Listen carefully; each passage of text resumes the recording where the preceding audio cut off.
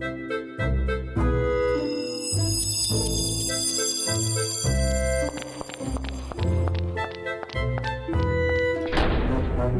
to Puzzling Company, your home for at-home puzzles and mysteries. Here are your hosts, Jared and Zach. Well, hello everybody, and welcome to Puzzling Company. Zach, a weird question for you. Okay. With our new digital episodes and the new music, I'm digging it. I was just listening to our old music, and it's kind of classic. Have you ever listened to it? Like, it's got some brass, it's got some violin, some bass in it. I'm digging our musical options right now for the opening of the show. Yeah, they're both great. I think I'm really enjoying them.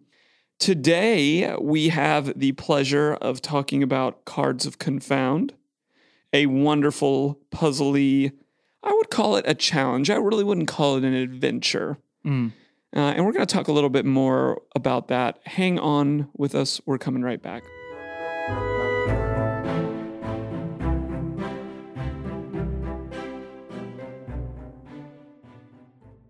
Hey friends, Jared here asking you to join our Patreon community. Monthly support is a great way to help us in our mission of growing the at-home puzzle and mystery world.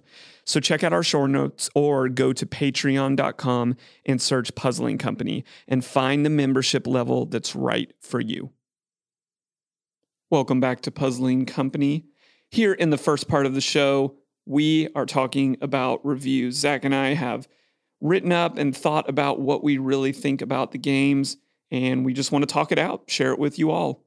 Now, before we do that, we always want to give a little bit of a description about the game that we played. So we played all 7 cards from Cards of Confound. These are postcards, right, Zach? And there's some unique factors that we've never seen before in these games. Yeah, the postcards are interesting compared to some of the ones we played before because this one they don't have any narrative. There's nothing narratively behind it. And every single other game that we've ever done has had at least a little.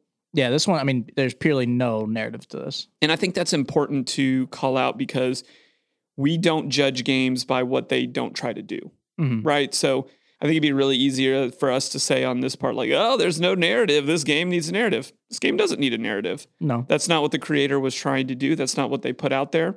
And we're totally okay with that. Just in looking through all the games, we noticed that, hey, this is our first game without a narrative. And I think we're going to have some good discussions about that today. But Zach, what did you like? Because I do think there is a lot to like about these series of 7 postcards. Yeah, I really enjoyed the research element to these cards. It has like the classic puzzle hunt feel, very much presents puzzles on it that you have to make connections to, but also use outside resources to complete that information. It's definitely one of my favorite things. I know we've played other games that have somewhat of a puzzle hunt feel or are puzzle hunting, and I've always enjoyed the element of trying to, I say master the knowledge, but make the connections. Because I think that's sometimes the fun part of it for me is being like, I have no idea what this means, and then looking up and researching on Google or some website and trying to figure out, oh, that does kind of make sense with that, and then it works. I think that's the part you're really good at, because if you remember, we've talked about this before in the puzzle hunt, you're first trying to figure out what in the world is the puzzle. Yeah. It's not very clear always. And I think you do a really good job of that. And then working the puzzle out can also be difficult as well, but you seem to be able to make those connections very well. It just comes, it's like natural to you. Like sometimes I think on this, I sat back and watched sometimes and you were just in the zone, because another unique factor about this game is we kind of split the cards up because there was no narrative for us to tie together. It was like, okay, you're going to take 3, I'm going to take 3, and then I'll meet you at the 7th, which is a meta puzzle. And it's fun to watch you because you're in the zone. You're like that scene from The Accountant with all the numbers. Oh, yeah. Where like that is you in these type of games. The other thing I will say about this in terms of the research element is one of the big games that we're going to be talking a lot about on this episode in relation to this is Enigma Emporium's postcard series. The first one we played, Wish You Were Here, but it felt very similar but different, if that makes sense. How would you, for our audience, like how did it feel different to you? Yeah, they were different. I mean, there's a lot of the same elements. They are both postcards, they're puzzles. I think the difference, in my opinion, was a lot of the postcards in specifically this game were more, I would say there's a little bit more puzzle hunt in this than it was in the Wish You Were Here. just because I felt like a lot more of the information I had to look outside of the game to really find in these. At least the cards that I did, it felt like. But when I played Wish You Were Here, some of it's more self-contained, and there's a little bit more that fills up like the space of the card, but you don't have to like explore as much. Or there's like some information, they even provide some of that information to you to help you make it simpler, while this game didn't. It was on you to like find that extra connection. And I will say I thoroughly enjoyed also the narrative, of Yes. Wish You Were Here versus no narrative of these. Yes. I will say I enjoyed looking at what they do a really great job of giving you an opening onboarding sheet and telling you how difficult each card is. Mm-hmm. And I looked at it and instantly was like, whenever we would split 2 cards, I was like, oh, Zach, yeah, I think you'd do a lot better at this more difficult Yeah, one. you gave me the hardest card by like, I think most of them are like, 2.5 to 3 star, 3.5. And then like, there's like a here's- 4, and then you go, here's the 5-star Here's the card. 5-star. You got it. It's just because I knew I wouldn't make as much progress on it with you. Like I was gonna have to be a hint burner on Yeah. that card. Luckily enough, I didn't need to, but it was difficult. That's by far one of the most difficult series of puzzles I've had to complete in a shorter amount of time. Well, let's talk about the puzzles then, because I enjoyed them. Mhm. And the thing that I enjoyed most about them, I want to see if you agree with, is the puzzle masking of basic things that we run into in a lot of other games. And to me, that meant that these were incredibly thoughtful, well maneuvered puzzles. Agreed. I don't want to talk too much about specific puzzles because I don't want to give away. Because if we tell you what they were meant to be, Yes, then it yes. completely gets rid of that puzzle. But I know in the castle card that you had, as well as the nature one I had, there was an element to both that very early on I like never noticed.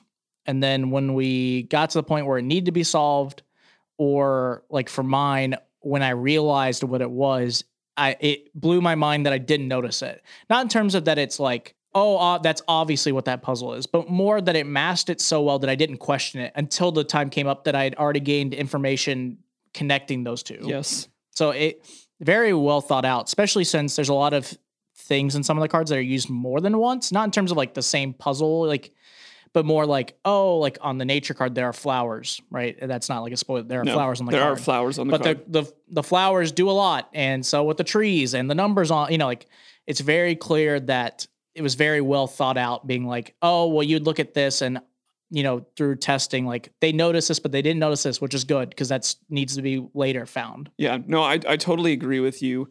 It gave me a lot of vibes of Wish You Were Here in that way that it felt very intentional, and the layering of some of these puzzles just seems so intricate. I'm specifically thinking of the flower one again. Like that just seemed like it was very evident that there was a lot of work put into making these. And each card is it is one puzzle, but it has so many multiple layers and different sections, and then it requires you to bring all of that together.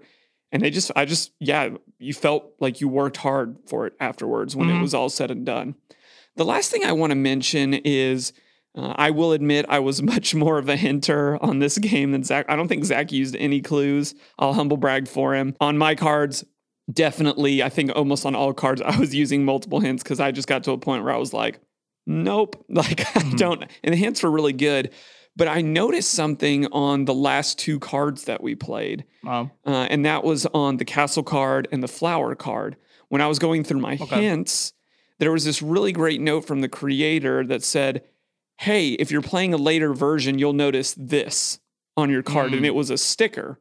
And those were the only 2 cards that felt like they had something that wasn't just originally printed on them. Okay. But the creator in the hints was saying this wasn't a part of the original version. We put this in here based on feedback to help make this puzzle more clear. That's really nice. I freaking love that so much. Like, thank you. We're going to get to know the creator later in the show, but like, thank you. You heard from the community and you made your product better, which, as we have talked in many other episodes, is a huge advantage of this type of medium. Fix it, send it out, let people know.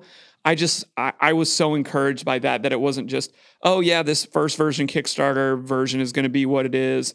Like, they care a lot. Yeah. And that meant a lot to me. I imagine you enjoy seeing stuff like that too. No, I agree. I mean, not knowing that, like not looking at the hints and seeing that message, but you telling me about it and then thinking of what those were, specifically like on the card I had, it is very thoughtful because it worked very well in helping, in my experience, not even thinking of other people's, but just like it helped me make the connections easier, because for a while I didn't get the connection, but then like reading specifically that thing helped me a lot in getting the full process done on like specifically, like I think the nature card had it.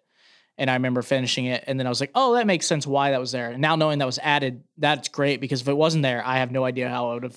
That's what I was going to ask you. Do you think would that have been like an auto hint burn without that in place? So knowing one part of it, and I won't spoil what's on that, right? But I'd say part 1, no. I don't think I would have needed it. I think part 2, to a degree, I would have, only because how I originally looked at it, it's just one of those things that, like anyone, you look at a puzzle a certain way, and if you can't make that like flip of inside versus outside the box thinking, that's how I describe it in escape rooms. But like, I just looked at the puzzle and I didn't get it at first, like at all, and I wasn't going to change my mind. And then when it pointed to me that way, and I looked at something else, it made it more obvious of like, oh, I'm supposed to do it this way, not that way, and I got it. So got you. I probably would have burned a hint specifically on one part of the nature card, not having known. If that was not there, I would have probably burned at least one. Okay. Yeah, that's fair.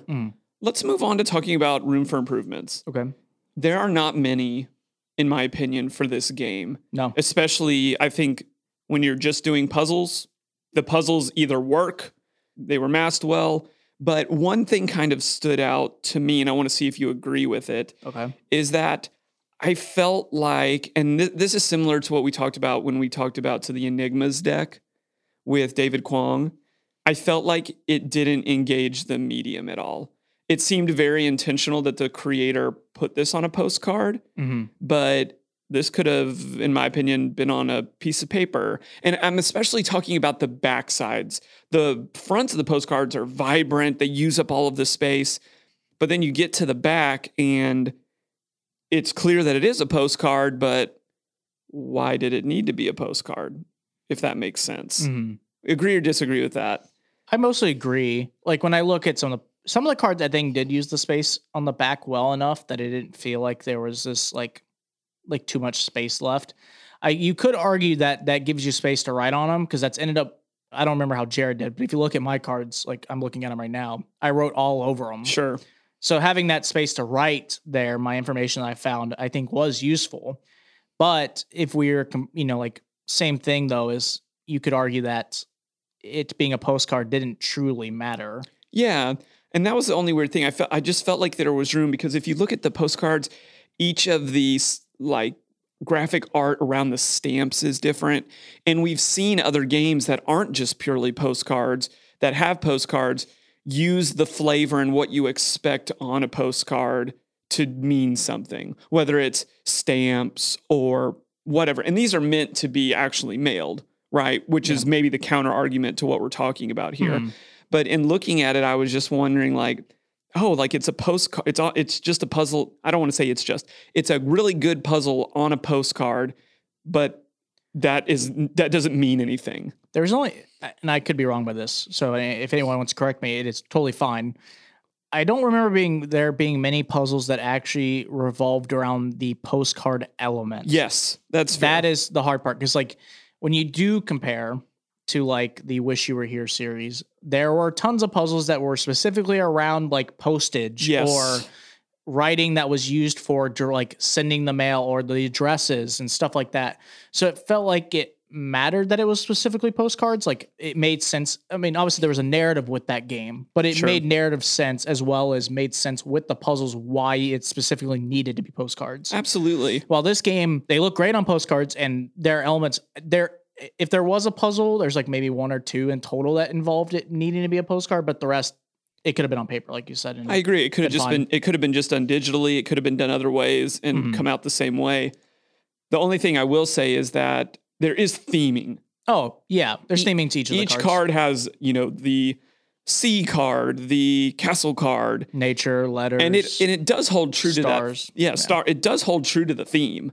But I personally just felt like it was a missed opportunity to engage the medium and then therefore elevate the entire experience. Sure. That's really all that we have, though. This is a great, in my opinion, kind of pick up, put down. We actually played these 7 cards over the course of 3 different sittings, 3 different days. Yeah, we played the first, so we opened them up and we did 1 card each, like on the first day. And then we had some stuff we had to do.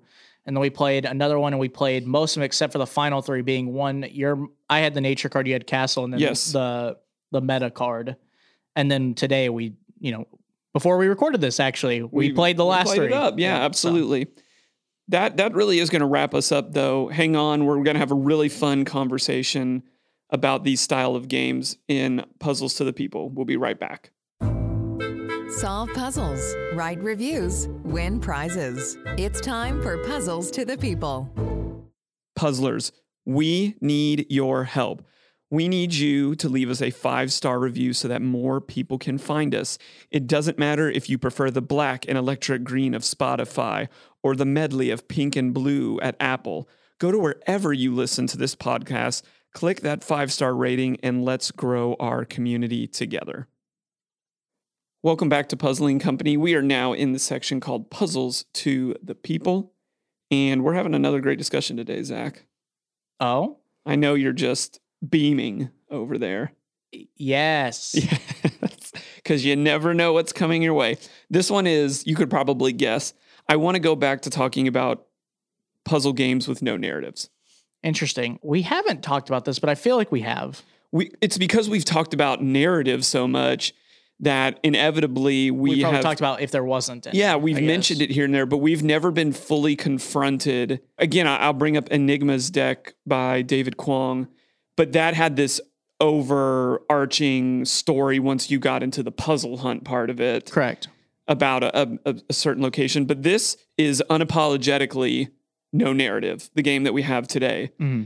And honestly, that's where our world got started. You know, what came first, the puzzle or the puzzle narrative? The puzzle. Yeah. You know, and only, over the course of the last couple decades have we really seen a fusion of those two things. Mm. But I want to ask you a couple of questions. Okay. Did not having a narrative in Cards of Confound, did that take away from the experience? Did that bother you? Did you feel like it was unelevated because it did not contain a story? No. I think you can have just a puzzle game and it not matter if there's a narrative or not. We did play other games that have done some of the same thing in terms of like I said, we've talked about this game a lot, but Wish You Were Here. Yes. Just because specifically that one has somewhat of the same format and that one does have narrative. Now playing that one first and then playing these, I do compare the two just because you're going to naturally do that with any game you play. If you play one that's somewhat similar, no matter if you agree or not, you will compare them. Yes. So I think of the other game and I'm like, oh, well, there is a narrative to that one and I enjoy it because there was a narrative. But it doesn't mean that I personally like narratives. But in this game, it didn't matter to me because when you told me it was just cards and then I realized there's no narrative, it is purely on me just to solve puzzles, which then I didn't question. It didn't bother me at all. So I don't think it took away anything for me knowing there wasn't a narrative. I think what could be worse is if a game tries to do a narrative with a game like this and they don't do it well. It's the same with anything. It's either you have to go all in and make it good or don't. And I think this game is perfect for that reason because it doesn't try to add a narrative to something that doesn't need one. I agree. I'm with you on that. I enjoyed this game for what it was, and it was really good thematically approached puzzles. Yeah. Which is really interesting to me because very rarely do we see this style of thematic puzzling outside of story. Right? Like if we think about puzzles that exist just for puzzles, what do you think of? I think of word searches, crossword puzzles, jumbles. Very rarely have people gone out of their way to make themed puzzles of this style just to have them. Yeah. And I liked it. Like I wish this was kind of its own genre, like puzzle hunty themed. And maybe as we play more puzzle hunts, that will become apparent if there's no story. But I liked that. Like I liked that it was escape roomy, puzzle hunty puzzles, but you didn't have to engage yourself in any type of narrative. But now I want to ask you this. Okay. Do you have a preference? Do you prefer narrative with your puzzles? Or do you more often than not is solving a puzzle just as a puzzle what you would rather do? No right or wrong, just what do you like? It's hard. I'm very much a big narrative person. I do like my stories. It is hard though, because I could argue that my two favorite experiences so far, in terms of that I think I do well in, require no narrative at the time. It's very interesting. You know what I mean? Like, yes. I enjoy the narrative stuff. I really do, but I am weirdly good at things in terms of, I enjoy my puzzles that I'm best at don't require narrative. They're just doing puzzles. I almost wonder for you if like the narrative gets in the way of you putting your full focus on a puzzle. Because again, you always do really well when we play these style of games. And I wonder if it's because, your love of narrative isn't there and you can just dive headfirst into the puzzling part. Yeah, it is interesting to think about. I mean, like I said, I guess if you're asking me at the end of the day, I think I like narratives more with puzzles because I enjoy narratives, especially if they're well done. I just really connect with a lot of those types of stories, or want to, just because that's like the type of content I enjoy. But if you're asking me what I'm better at, I think it is games purely with no narrative, because it, like you said, it is purely a time to test my brain. Sure. So better at those style of games, but you don't have a preference between.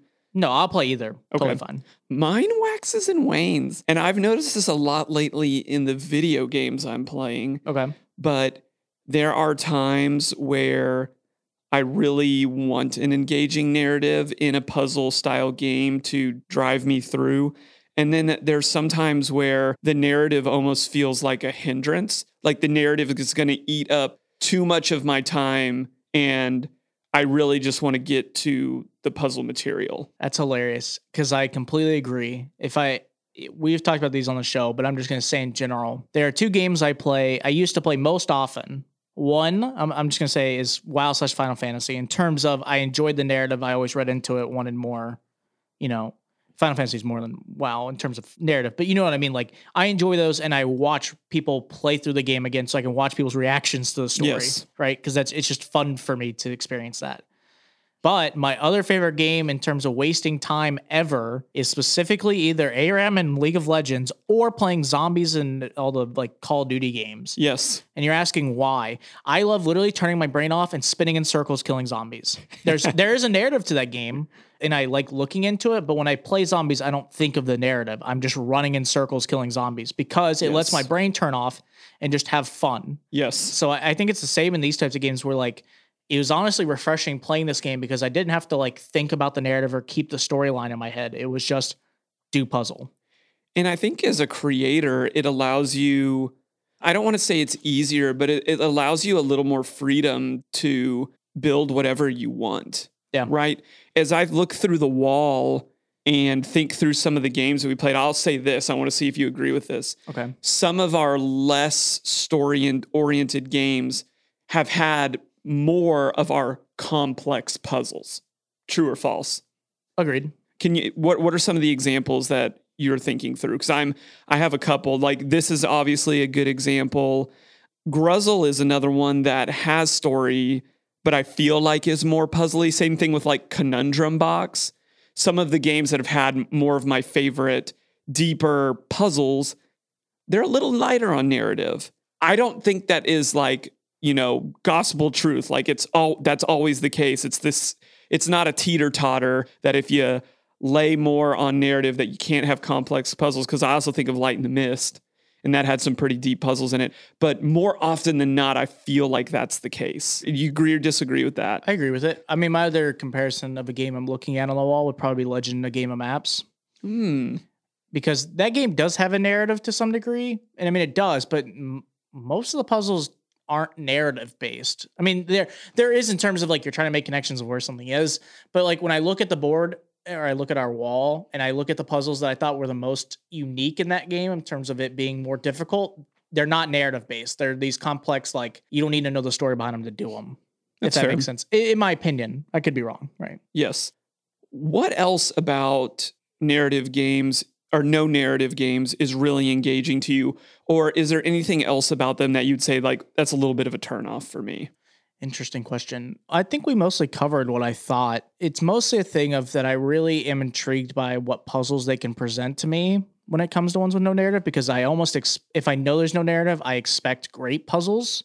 So now it's almost like the expectation of see if it's met in my head. Interesting. Because I think with narrative, like you said, sometimes, and maybe that's just a fault of playing certain games and expecting certain things when there is a certain style of game or narrative or experience that I almost want it to at least match an experience I've had before or better. But it was intriguing being like, okay, there's no narrative. So now it's just purely like, did I enjoy the puzzle? So then I start really inspecting the puzzle and being like, that's a good puzzle, or not as good of a puzzle, but still great, great, but as good. Some are great, some are awesome, so on and so forth. Right. And it was very intriguing in this game. I think comparatively, what makes these kind of sometimes a turnoff versus narrative games is sometimes I do just want to have sometimes narrative can, I'm going to say this and I don't mean, I'm not great with wording on this. I'm going to say it's filler. It gives me time to think and relax because there is narrative. Sure. So I get to think about it more and enjoy that aspect of the game and kind of relax on the thinking about the puzzle aspect, because it's like, okay, well, we're going to read a little bit and this lets me relax and just have fun thinking of the story. And then we'll jump in the next puzzle. While when I'm doing these more style games or puzzle hunts, there's no break unless you make it. So you're almost forced. I wouldn't say forced. I'm forced into being I have to finish this puzzle. I really don't want to take a break now. While when we play other games with narrative, the narrative lets you take comfortable minutes to breathe. It feels like. That's super interesting that you say that, because my thing about the good and the bad is along the same lines. And I don't even know if it's necessarily good or bad, but I can't binge games with no narrative. Yeah. Unless I'm binging from a competitive element, right? Mm-hmm. But this Cards of Confound, if we had tried to play this all in one setting, I don't think it would have been as enjoyable if we had broken it up. Same thing with what I was talking about, last episode, I'm playing that game on Steam called The Pedestrian. Yeah. When I bought it, I thought it had narrative. Yeah. It does not. It's purely just a puzzle game. But it's really it's put in a really cool environment that moves you through different in spaces, I would say. Sure. But an hour into it, I was like, I'm spent.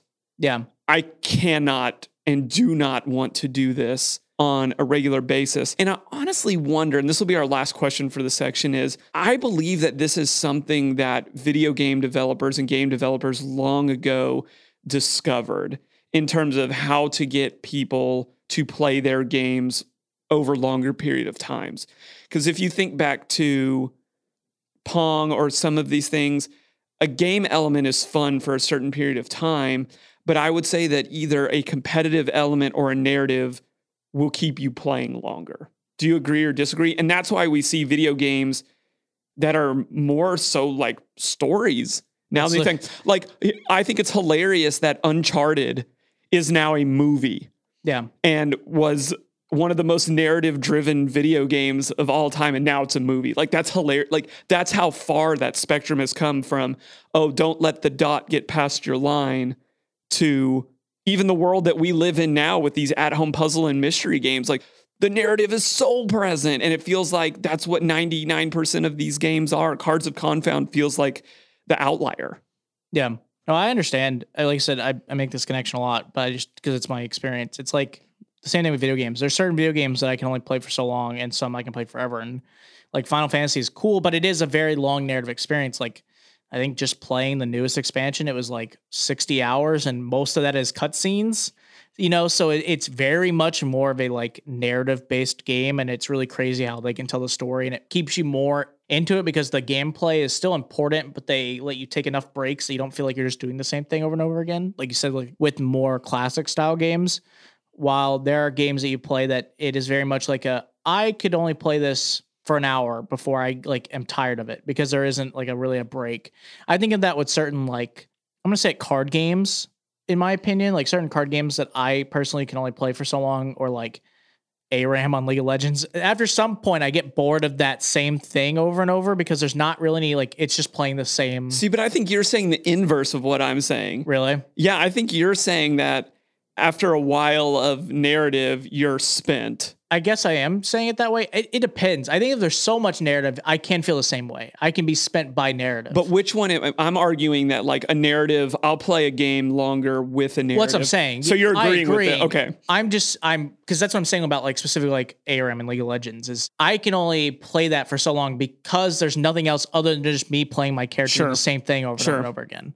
I'm agreeing with you. On Got that you. statement. Yeah. I thought you were saying like, man, I could play zombies for a whole day. And I'm like, Oh, no, I play that for an hour and a half and then I'm done. then you're good. Okay. Yeah. I think that makes a lot of sense. Yeah. I'm excited that we get to throw more video games and digital content into what we have going on here. Oh, geez. It's- Welcome to Zach's Final Fantasy 14 story review.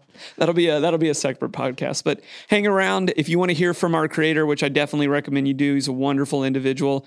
We have questions for creators coming at you next. There are some awesome people who make the puzzles we love to solve. This is Questions for Creators. Jared here again, asking you to keep your eyes peeled this month for your chance to join our email list. Signing up will grant you access to our Puzzles Almanac, which will be emailed to you quarterly. This almanac houses the latest in games, reviews, and discounts to all the games that you love. Additionally, anyone that signs up will automatically get 3 free digital games to enjoy with your friends and family. Keep those eyes peeled, Puzzling Company. Welcome back to Puzzling Company. We are now in our last section of the show called Questions for Creators, where we get to meet the awesome creators that make the games that we love to play. Today is no exception. I don't want to waste any time. This person comes to us from across the pond, as it were, here in the States. And I just want to dive right in and get to know him. So tell us your name, about your company, your Kickstarter that you launched. How did all of that come to be? I'm Jonathan Thijs, which is a terrible name to say in English, but in Dutch you would say Jonathan Thijs. I'm studying clinical technology. I live in the Netherlands. I'm a second-year bachelor student, and I'm just having fun, enjoying life. Before my studies, I was in high school, and in between the two, I had a gap year. And I was traveling Southeast Asia and just having a lot of fun and traveling around. But to afford all that, I had a couple of months of just working before. So I was working in a restaurant, working in a supermarket and everything. But during all working and just working late hours, I was kind of mentally bored. And I had a crazy idea I had for a long time of building my own puzzle. And that was kind of the moment where it all clicked together. And that entire summer, I was just puzzling and creating puzzles and thinking about what kind of subjects I wanted to make. And just that is where the Cards of Confound grew. So I started designing. I teamed up with a friend of mine who's an amazing artist, and she made some drawings for me. I was thinking about all the puzzles and how they would interconnect and what it would create. And then after a couple of months of work and late hours and working during the day and then working on the Cards of Confound during night, this all happened. And I was so excited. I was so psyched when the Kickstarter actually happened and when my dream became a reality, and it was amazing. So the Cards of Confound, maybe I should introduce that first, and we're getting ahead of the story right now. Cards of Confound are seven cards. You can play each of them separately. You can just send them off. You can send them by mail. You can do whatever you want with them. But on the front of the card is a themed puzzle, which has a central theme for puzzle that you're going to play. Each card is quite a long puzzle, I guess. Maybe you guys will have something to say about it as well. But I think about an hour, depends on how quick you're and whether you use hints or not. So it's kind of your own puzzling style. And it is interconnected with hints on the back of the card. And you kind of have your own journey over there. There will be no guidelines whatsoever forwarding you to the right direction. You're just having fun, solving puzzles, and looking for some really tough questions to answer. That is the Cards of Confound, and that was how it started. Jonathan, can you kind of tell us where you draw your inspiration for when you made these? Well, the style of the puzzles was kind of related to other puzzles that I've already played and loved. I was just going backwards and thinking, okay, which puzzles did I play? Which puzzles did I love? What did I love about them? And that kind of inspired a way of thinking that is perhaps the bit of personality you found over there. But the central theme of each card, so like sea, books, and nature, Netflix, kind of things like that, those were all just themes I like. I was just thinking, okay, what do I like in life? What would I like to learn more about? What would I like to draw more about? And just think and share with others? And what are fun environments to make some puzzles in? And these were the ones that rolled out. And I was just, okay. Once I had a theme, I started thinking, okay, using all of the puzzle experience I've had, what can I make with it? What kind of options are there to create a clever hint or some letters or some numbers or some other things? And that is how it all started. That is how I themed the cards and thought about the puzzles. And it's just one big sketchbook and my passions in life. I'm always super interested to know with our creators why a certain style of game is appealing to them. Why is this more research, puzzle hunty style of game? Why did you decide to go that way with the cards? More people ask me that actually, because the cards really are tough. They are not like for the average puzzler, they will just think, what the hell is going on here? But I always myself loved the puzzles which seemed crazy, where you had no guidance whatsoever. There are just a couple of clues scattered around, and you have to do something with it, but you don't know what to do. It is infuriating. You're just gambling around. You're just writing down random things and hoping they will end up coming to a conclusion. But the point when you do finally reach that conclusion and everything just kind of comes together and starts making sense, that is what I always find the most satisfying. So for me, puzzling is always the harder the puzzle, the sweeter the solve. And if it's like scattered around, it makes no sense at all. It will be so satisfying when it comes together. Because I like that kind of puzzling style myself, it just felt natural to go along in that direction when designing the cards. And it's just the way my brain works as well. And then I started playtesting it on some people. And it is kind of a select group who really enjoy it and play it through without hints. But I still think that some people really like it. So in Cards of Confound, there is no narrative. So can you tell us the reason why you decided to do no narrative? Yeah, that's true. Yeah, we already talked a bit about this, but it's kind of what I just said is all true. I started designing the cards by having a theme in mind and designing the puzzles for them. And that kind of made my entire inspiration for these cards that jumped out of it. And once I finished, I was like, oh shit, I forgot the narrative. But it felt a bit weird to start adding a narrative because it's conventional and because it's almost every puzzle I've ever played, excluding crosswords, had narratives. So it kind of felt compelled to start adding a really thin narrative on them or some cross references. But I stopped myself because it felt like I was... it just didn't feel right. I didn't feel like I was doing right by what I already had created because the cards already existed. So it would be weird to start adding a really thin, like conflicting narrative on top of it if it didn't really add something to the cards the way I designed them. And I just thought, okay, why not? We'll just do puzzles without a narrative, and maybe people like that. And it does give you the opportunity to send individual cards to people without any story whatsoever. I mean, you can play through the cards yourself, and then you can think, okay, this puzzle is kind of something for my friend over there. And you can just send it all over the world. I don't care. I love it when more people play the cards. And for like that, it's more approachable for people over the world, and you can just send them up after you're done. So that was kind of the whole idea behind the no narrative, and that's why I never added one. Jonathan, if I said, I'll give you $1 million if you make me a similar game, but you have to have a narrative in it, what would that narrative be? What story is in there that maybe you've been playing around with it? You're like, yeah, I'd like to do a story game on this. I have no idea whatsoever. I mean, the whole point for me is to just think about something and see where it goes. That's how I designed the cards. What I just said, I started with something, a theme, and I think about it. I think, where can I go with it?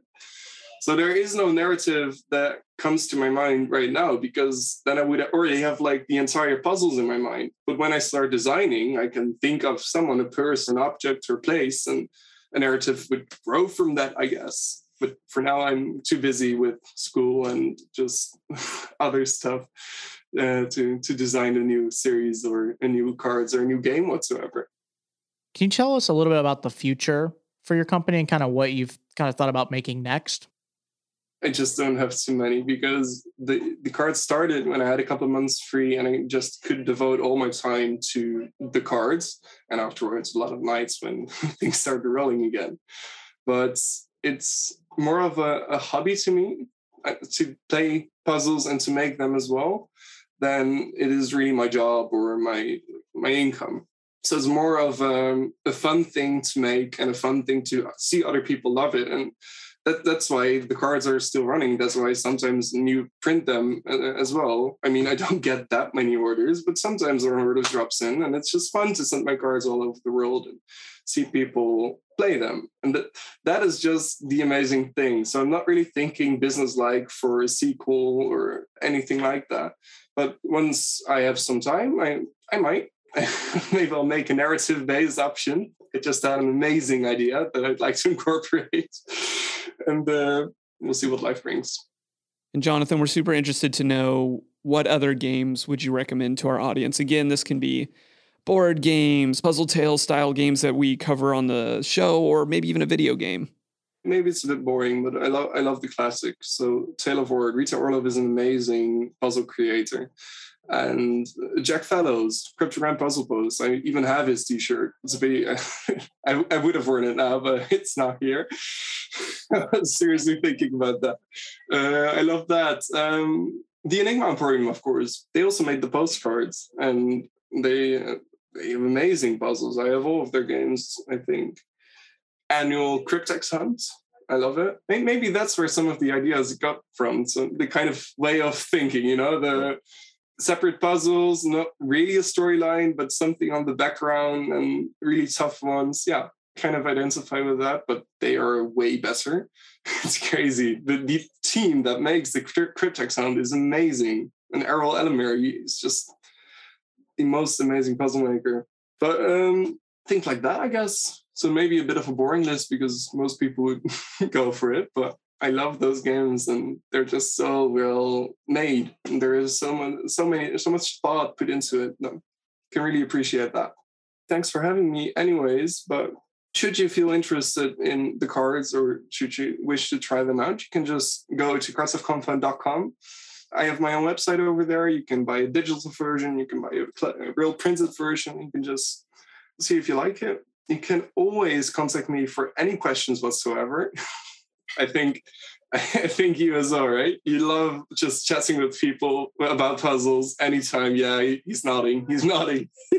So please do. I always love to talk to new people, meet new people, and I will just see where life takes us. Jonathan, thanks so much for coming on the show. We had a blast getting to know you. I always tell all of our European creators that Zach and I want to get over there one day and go do a puzzle pint, go do an escape room. So hopefully one day we can share that experience together. That'd be fun. If you're interested in playing Cards of Confound, you can go to cardsofconfound.com. You can pick a set of these up. They do ship internationally. You can also find Cards of Confound on social media. Leave them some good feedback, a like. That would be super helpful to Jonathan's mission. Zach, how can people help us on our mission? That's a great question. There are multiple different things you can do to help Puzzling Company. The first is you can support us on Patreon. There'll be a link to that in the description notes below, as well as you can find it on most of our social medias, that link. The other things you can do is you can go follow us on social media. Go to Facebook at Puzzling Company or Instagram at Puzzling Company. And the last thing you can do, very simple, is go leave us a 5-star review. Go to wherever you listen to this episode, if that's Spotify, iTunes, Stitcher, Google, wherever. And if it has a review system or a rating system, leave us that big 5-star review. We'd very much appreciate it. Yeah, that would be super helpful for us. That just allows more people to find us when podcasts are getting better reviews. They become more publicly seeable. That would be a dream for us, is for somebody just searching the podcast, say, oh, Puzzling Company, what's all that about? And then they find us, and now we have them ensnared in our web, and they have a backlog of games that they'll never get through as long as they exist. Okay. That's the dream, isn't it? Yeah, for sure. That is going to wrap us up for today's show. Zach, we have kind of a milestone coming up next week because we're doing something new. We are, yes. Which I guess makes that not a milestone because we're just for the first time. I think that's a poor usage of the word on my part. It's okay. We're doing something new. There we go. Which we're very excited about. We're actually going to be playing Dracula's New Friends. Oh, it's an Avatar-based game.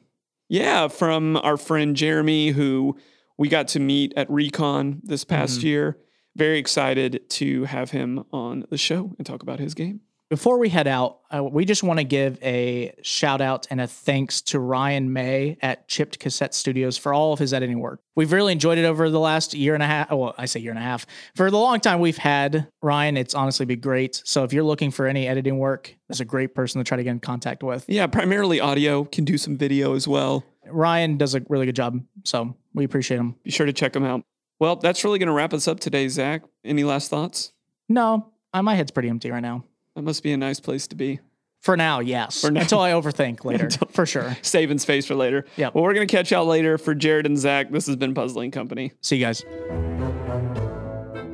Thanks for listening. Find us on social media at Puzzling Company and online at puzzlingcompany.com. Check back weekly for new episodes. Until next time, keep puzzling.